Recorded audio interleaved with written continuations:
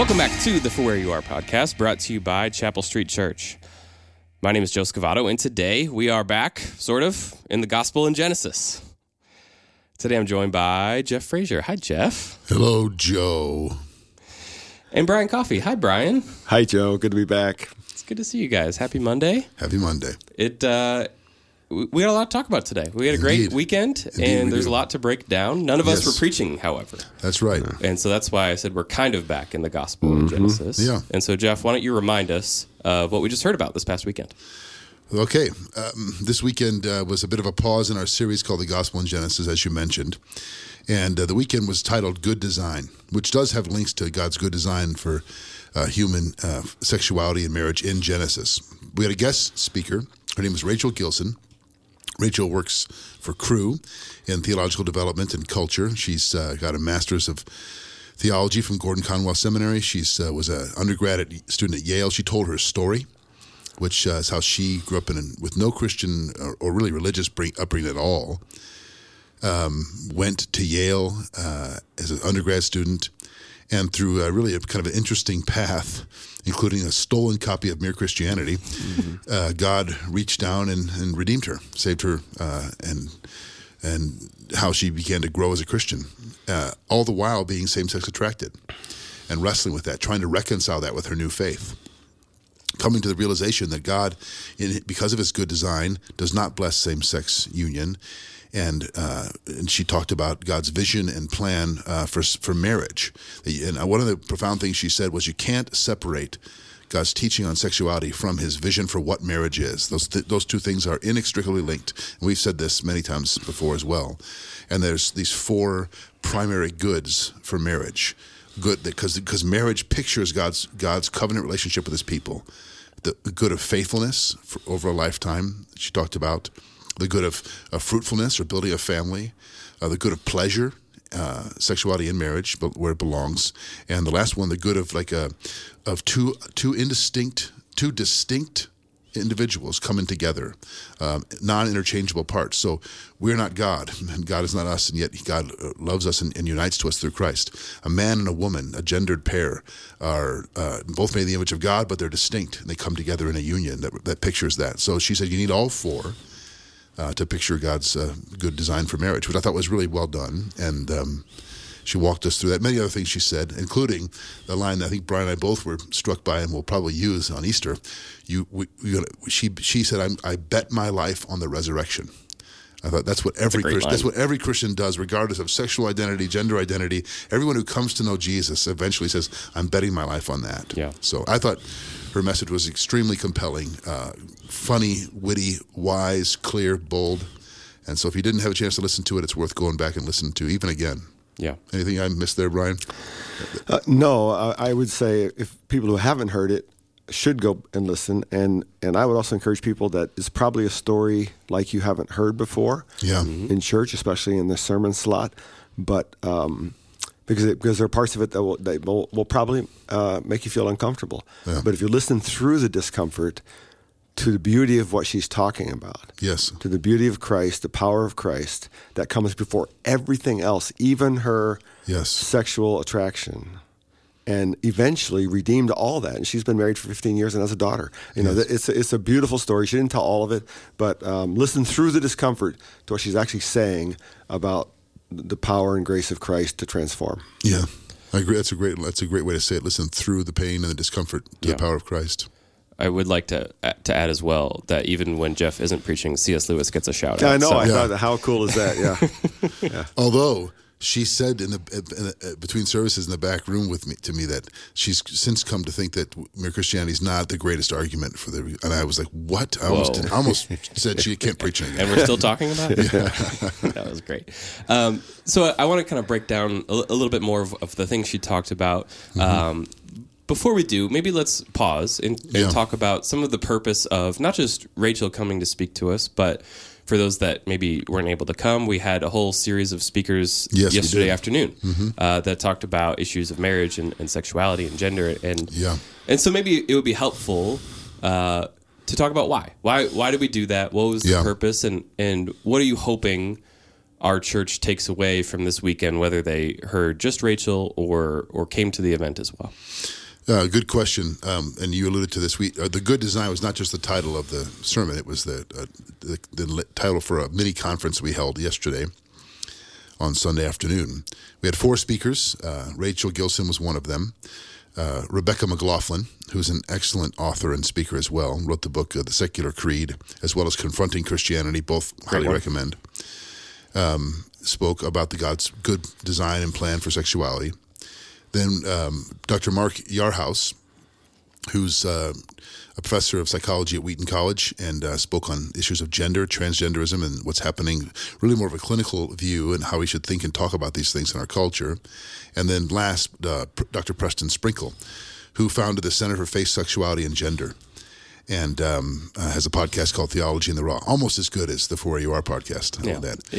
But what is though? And he really addressed how we're to love our LGBTQ neighbors. Yeah. And then we had a nice Q&A time at the end with all 4 of them. So the question, why do we do this? Not every issue in the culture the church needs to have some opinion or speak about. But this gender and sexuality is so front and center, so in our faces all the time, with such a conflicting and confusing and complicated messages that we felt both just in terms of spiritual discernment and from our own people asking us to do something more than we would typically do, to speak with clarity and nuance and love into this issue. So the whole point was 2 things. 1, clarity on what the scriptures actually do teach. And 2, equipping people to love our neighbors well, which includes talking about these things, as Brian mentioned, having uncomfortable conversations. I think back to, Brian, when we were talking about the phrases we use: experience grace, grow in faith, and make an impact. Before experience grace, the phrase was initially uncomfortable grace. Do you remember that? Mm-hmm. I think that applies to this topic. Learning to be to express uncomfortable grace, to wade into difficult situations with the grace and love of Jesus. So anyway. Yeah. Brian, anything to add to that, or any kind of takeaways you hope our church brings from doing an event like this? Well, one of the takeaways happened for us last night after the event. Went home, and our son and daughter-in-law are living with us right now as they look for a new home, and we spent a good hour and a half after dinner just going over and talking about takeaways, talking about what we heard, what we learned, how we were pushed, how we were uncomfortable, how we were, and those issues. They were talking about their 2 little daughters, and they're going to go to school pretty soon. And in school, by the time they're in 2nd, 3rd grade, they're going to hear some of this stuff, be confronted by some of this stuff. How do they train them up? How to teach them? How to prepare them?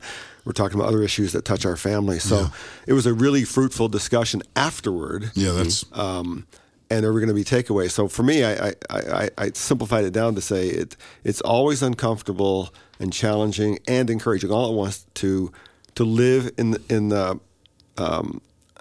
to live between truth and grace, or live in truth and grace. Mm-hmm. The scriptures tell us Jesus, the Word came full of grace and truth, and it's easiest to live on one side or the other of that. Right. To live in grace, God loves you. Doesn't matter, whatever you want. And truth, you're wrong. Grace and truth together is a hard place to be, but that's exactly where we're called to be. And so that discussion is never easy. And I felt like we spent 4 hours in that space yesterday, being challenged with both truth, standing on truth, holding to truth, and learning to be graceful or full of grace in how we interface with culture. So that's where what I took away. That's really, Brian, you're exactly right. I think for people that attended either Sunday morning and or the afternoon conference, who would be on the progressive end of these issues, there were many things said that would be uncomfortable because they were grounded in Scripture and they cut directly against the prevailing view of our culture. For those that came that are conservative in their views and have a biblical understanding, but don't interact with people that are LGBTQ, don't have family or loved ones or close friends, they just don't have any context, and they kind of have an us-them mentality. There were many things said that were also uncomfortable because it was pushing them to think it lovingly and to see them as people of value and dignity. And I think both are really necessary for us as a church family. Sure, that's really good. I want to talk a little bit more about Rachel's story and also some of the teaching points that she had for us. You mentioned some of them, Jeff, a little bit ago. I did hear it 3 times, so it started to sink in. maybe it would be best if we apply our kind of gospel question that we've been asking on this podcast throughout this Gospel in Genesis series, which is, where's the good news? Yeah. Where is the good news? Yeah. How did her story, how did her message point us to Jesus, or any other kind of things that you wanted to remember from what she said? Well, I'm curious to hear what Brian's take is. There's so many, frankly. I was really moved, and she's really wise and intelligent, and but there was a story she told about reading Mere Christianity, which she had stolen from her roommate or a floor mate in her dorm, and was in the library. And she said she doesn't remember the passage, but she was overwhelmed with the sense that God was real. And she goes, not like like Zeus or some kind of made-up God, but the God who made me and who I was going to give an account to. And then she went down the list of all of her, I was prideful, I was arrogant, I was deceitful, I was sinful sexually, I was reading a stolen book. She's like, all the chips were in the category of guilty. Yeah. And she said I was overcome with, she said I was touching on his holiness. Without knowing the word. Without knowing the word. Yeah. And she said, so I was afraid. And I thought, that's now you might say, what's good news about that? Well, it's an appropriate response to God's holiness, because she said that in the next moment, she also recognized that God was not against her, but for her in Christ. And I thought that beautiful picture of both touching the holiness, where you realize I'm in trouble, and then realizing God's for me in Christ. He's not out to get me.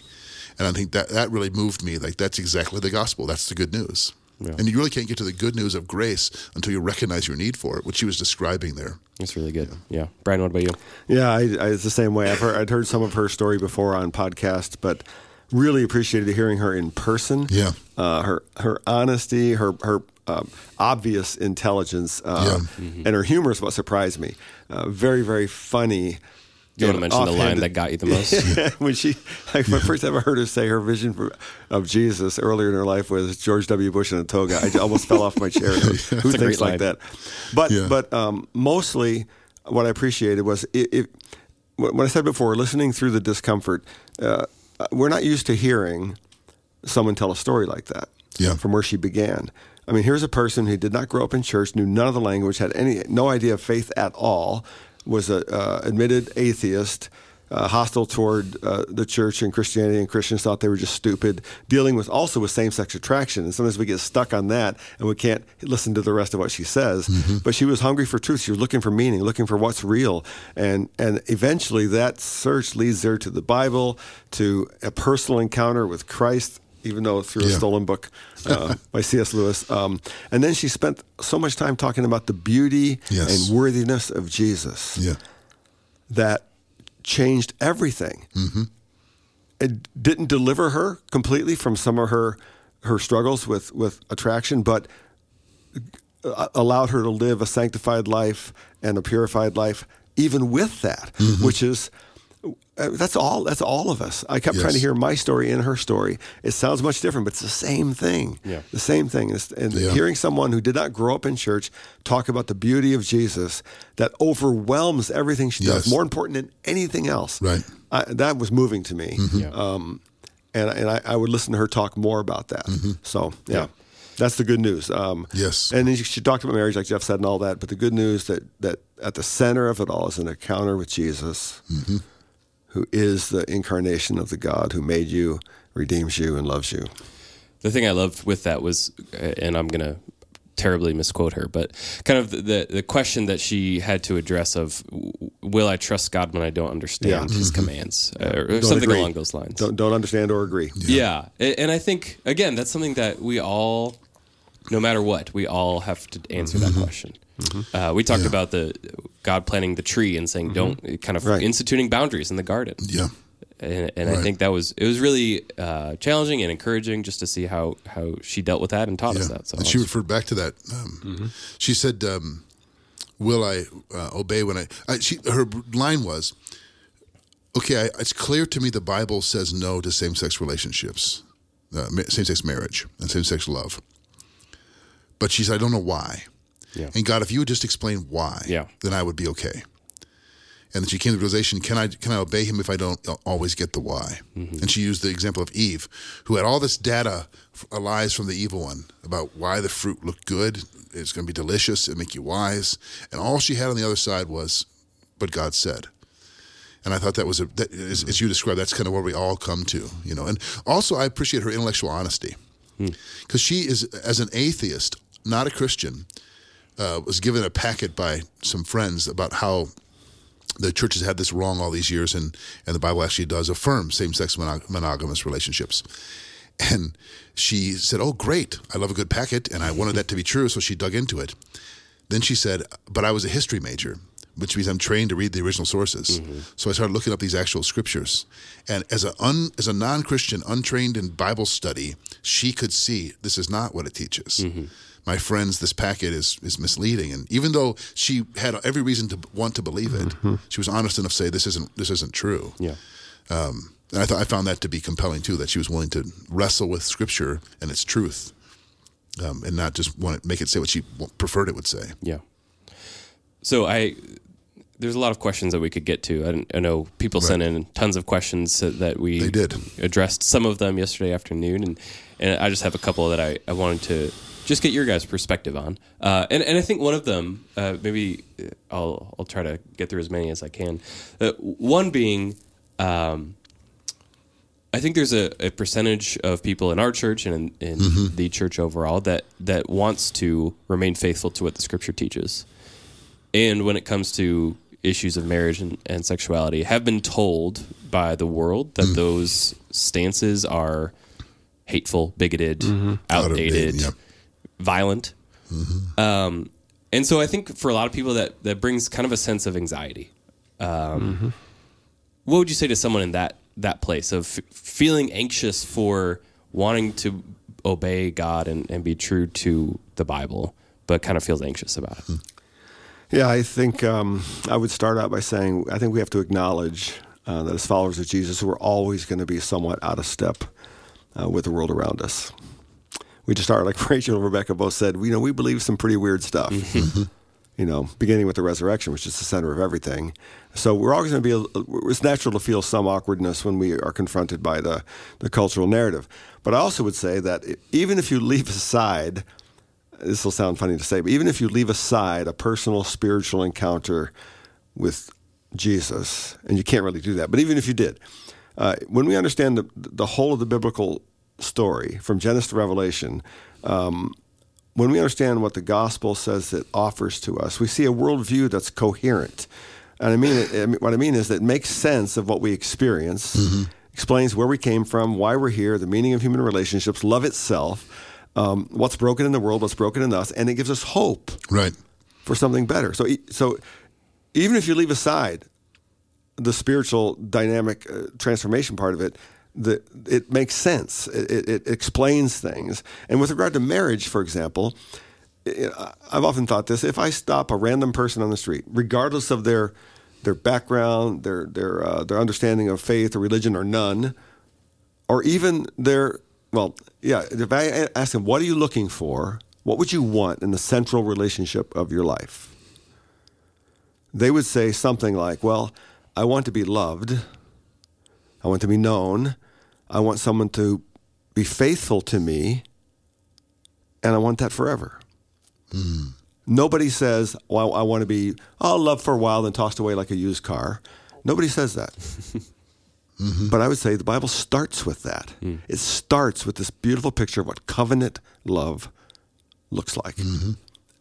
It's marriage and it's God's love for us. So I don't think we need to be embarrassed about that. It sounds weird, but it's what everyone deep down, I think, is really looking for. That's really... Amen. Yeah. Brian didn't preach yesterday, so he's got a little sermon in him right I got inspired to preach. Joel, I agree with Brian. He said it beautifully. The question about they have some anxiety about that. I think we have to ask, where's that anxiety come from? What's producing that? And you described it. I've been told by the culture, by people outside of the biblical worldview, that this is bigoted, hateful, out of step, and so on. And that causes me anxiety. Why? Because they would think that I'm what? Because we have to, I think, and as Brian mentioned, it's not a new thing that people who follow Jesus have views that the culture finds strange or weird or out of step or even dangerous. First century Christians in Rome were being accused of things. So that doesn't mean we just swallow everything and say, oh, the world hates us and we hate them back. No, we love but as John Dixon has said, we heard him say it many times, learning to be good losers in the culture, learning to say with joy and clarity, I recognize that my view is a minority view. I still think it's good because it comes from authority outside of the culture. And I would want to say to those people, go to the sources. Yeah. Commit that to prayer, that level of anxiety. Go to the scriptures and ask God, what is he saying? Because otherwise it's like, well, my parents have said, or my church has said, and the culture says, what does God say? Yeah. What does the word actually say? Which is what we tried to do yesterday. Yeah, that's good. One of the really helpful things, I guess maybe good reminders for me that came up consistently yesterday was that this is not kind of an us versus them issue. Yeah, Preston Sprinkle said that. Yeah, and I think that was it's always good to be reminded of that, and so I'm curious for you guys. And this might be two separate questions that I'm going to smash into one.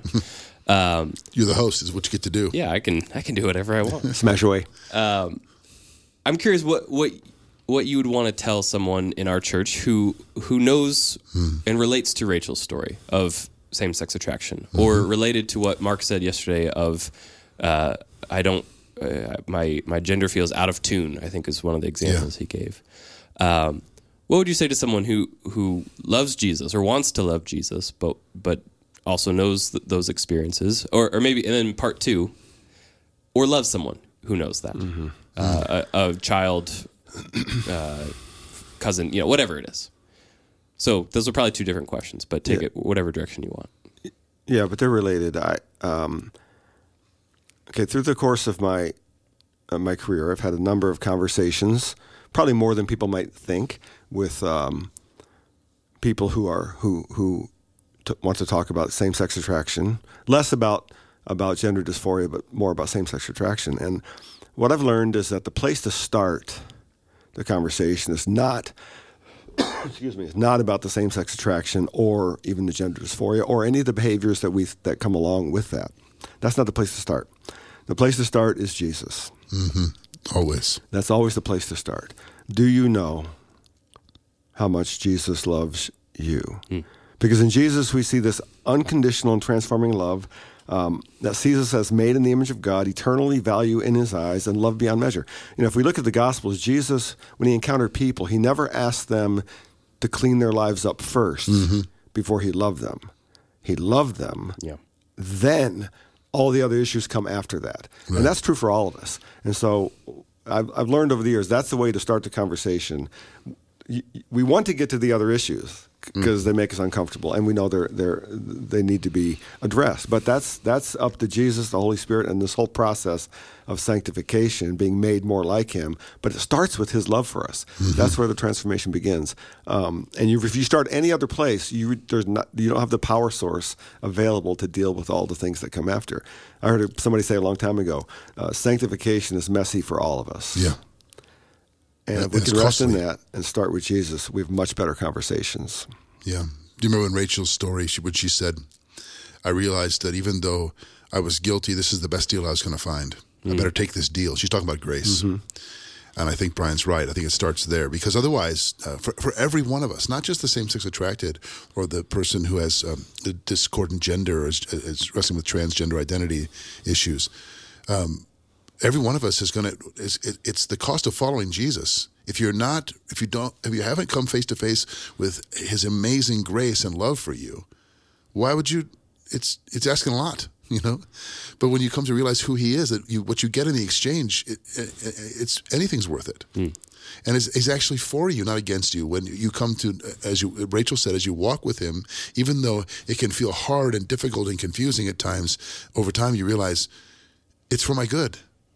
It's not holding out on me or against me or playing some dirty trick on me. He's calling me into a life that is ultimately for my good and his glory. I guess just to reiterate what Brian said, I'd say to people that are in that place, start with Jesus and his incomparable love for you. Not all the things you think you have to give up, but what he's given up for you at the cross. That's good. I know one of the goals of doing this event is helping kind of equip our people to engage in the world and engage with those who might disagree with us on not just this issue, but in general. Yeah. But I guess in particular, we focused in here. Any advice that you would give to people on kind of how to engage out in the world and at work or with family that might disagree? Yeah, I thought one of the things that came through most clearly, and we talked a lot about last night, just as a family, was that our posture as followers of Jesus in a world that often disagrees with us or doesn't understand, our posture should not be one of either anger or defensiveness or disgust or argument, but rather our posture is one of curiosity, listening, and interest. Yeah. That is, it's better and ultimately much more productive to say something like, hey, tell me your story. Help me understand your story. Yeah. Than it is to begin with, well, this is where I think you're wrong. Right. And ultimately you get into all those kinds of conversations, but it's we were reminding ourselves last night that to when we see someone or we're approached by someone who has a much different worldview, to be curious enough and caring enough to ask for their story, to listen to their story. And before we rush to judgment to try to tell them something, to listen. And then the listening goes both ways. Now you have a relationship, and the gospel travels over relational highways, relational bridges, and I think that's where we should be. So that came through really strongly yesterday, I thought. That's good. Yeah. There was on that note, Dr. Yarhouse had a story where he told about a pastor who received an email or a call from somebody in his church wrestling with transgender identity, and said, I want to have coffee with you. Would you have coffee with me? And that this pastor reached out to Dr. Yarhouse saying, what should I do? Seminary didn't train me for this. And Yarhouse's advice was, which I think is a word to all of us, well, definitely call that person back and have coffee and say to them, it feels like I'm coming into this about chapter 7 of your story. I'd like to know about chapters 1 through 6. Yeah, I love that. I thought, what a great, before we talk about the presenting issue that you want to, tell me who you are and how you got to this place. Yeah. And I thought that was really wise and good advice for all of us. Yeah. Yeah. That's beautiful. There's a lot more we could talk about. We're coming up on time. Any kind of, for those that are listening that want to keep exploring, that want to keep learning, that want to keep growing in this issue, any resources you might recommend or things that you would point them to?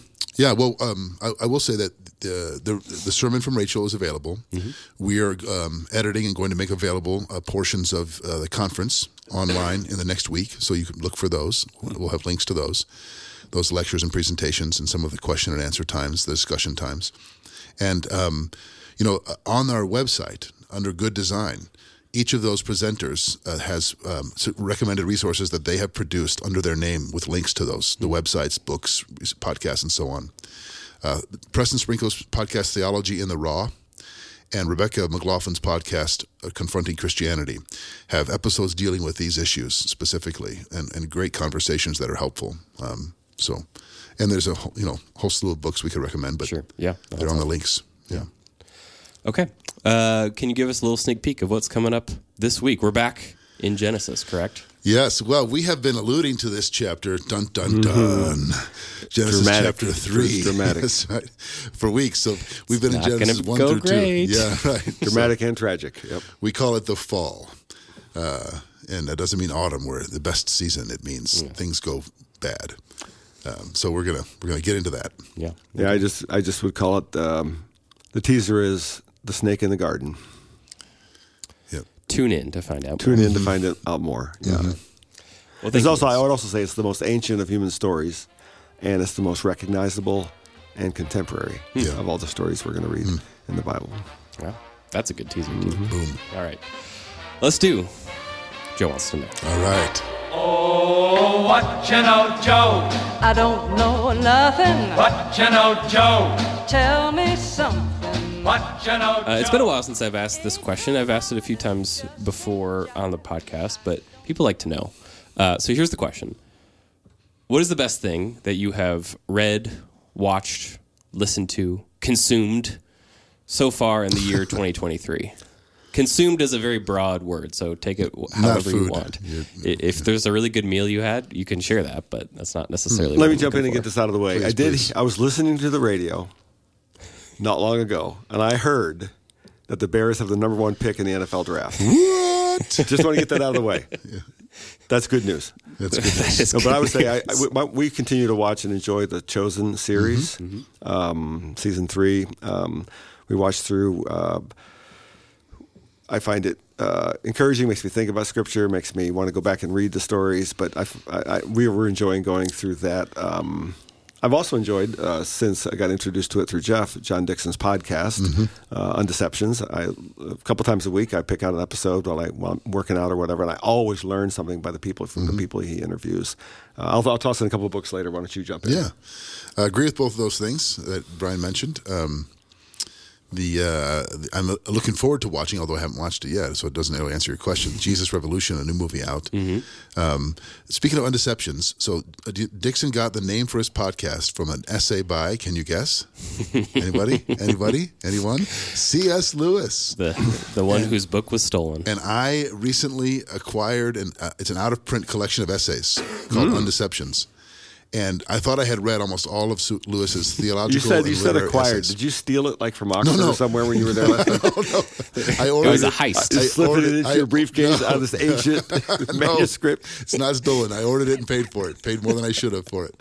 But I have a copy of Undeceptions, and both there's a number of essays. I thought I'd read all of his theological and literary essays, but I haven't. Wow! And so I've been exciting. Yeah, that's like coming to a sermon near you. Here's the non-spiritual version of that. So Judy and I watched The Office, and how is this connected? No, we'll get there. Hang on. Okay, all right. So we've seen the show like a million times. Yeah. But they release what they call superfan episodes, where it's like the extended cuts. And so it's like, I thought I've seen all The Office, but they just released new superfan episodes. This is much That's the same. exactly the same thing. I see no difference. I think it's... What? Come on. Yeah. Well, okay, good. I'll add that I do enjoy Preston's podcast. I just listened to it. I have been trying to catch up. Would you agree that on his podcast he sounds much younger than he is when you see him in person? I thought he was like 25 years old on his podcast. He does have a young voice. Something about how he does that. Yeah. I will say that one of the questions I've gotten the most leading up to this event is Preston Sprinkle his real name? It's such a wonderful name. People don't think it's real. Sounds like he should be. It is. Sounds like a character in a Christmas movie, doesn't it? Sorry, Preston. An elf name. Sorry. Yeah. I understand his elves. Let me add a couple books to. I read when we were preparing for Genesis. The first chapter. John Lennox has several books out there, but one called God's Undertaker has science buried God. is a good, short, challenging, and really thoughtful book. And then somebody from church recommended this to me. It's a book called Untrustworthy by a woman named Bonnie Christian. And the subtitle is The Knowledge Crisis Breaking Our Brains, Polluting Our Politics, and Corrupting Christian Community. It's a long subtitle. It is a long subtitle. But it's dealing with the extreme polarization of culture, kind of where it comes from, influence of social media and the internet, and how we as followers of Jesus can navigate all those turbulent waters. I thought it was a really, really thoughtful, challenging book, just called Untrustworthy. So there you go. Well, we've given people a lot to do. We need them to steal some essays and watch The Office. I did not. Okay. All right. Thank you, guys. Time to wrap up. Thanks for listening to the For Where You Are podcast. Make sure you subscribe so you never miss an episode, and share this with a friend. If it has helped you in your faith journey, we will talk to you soon.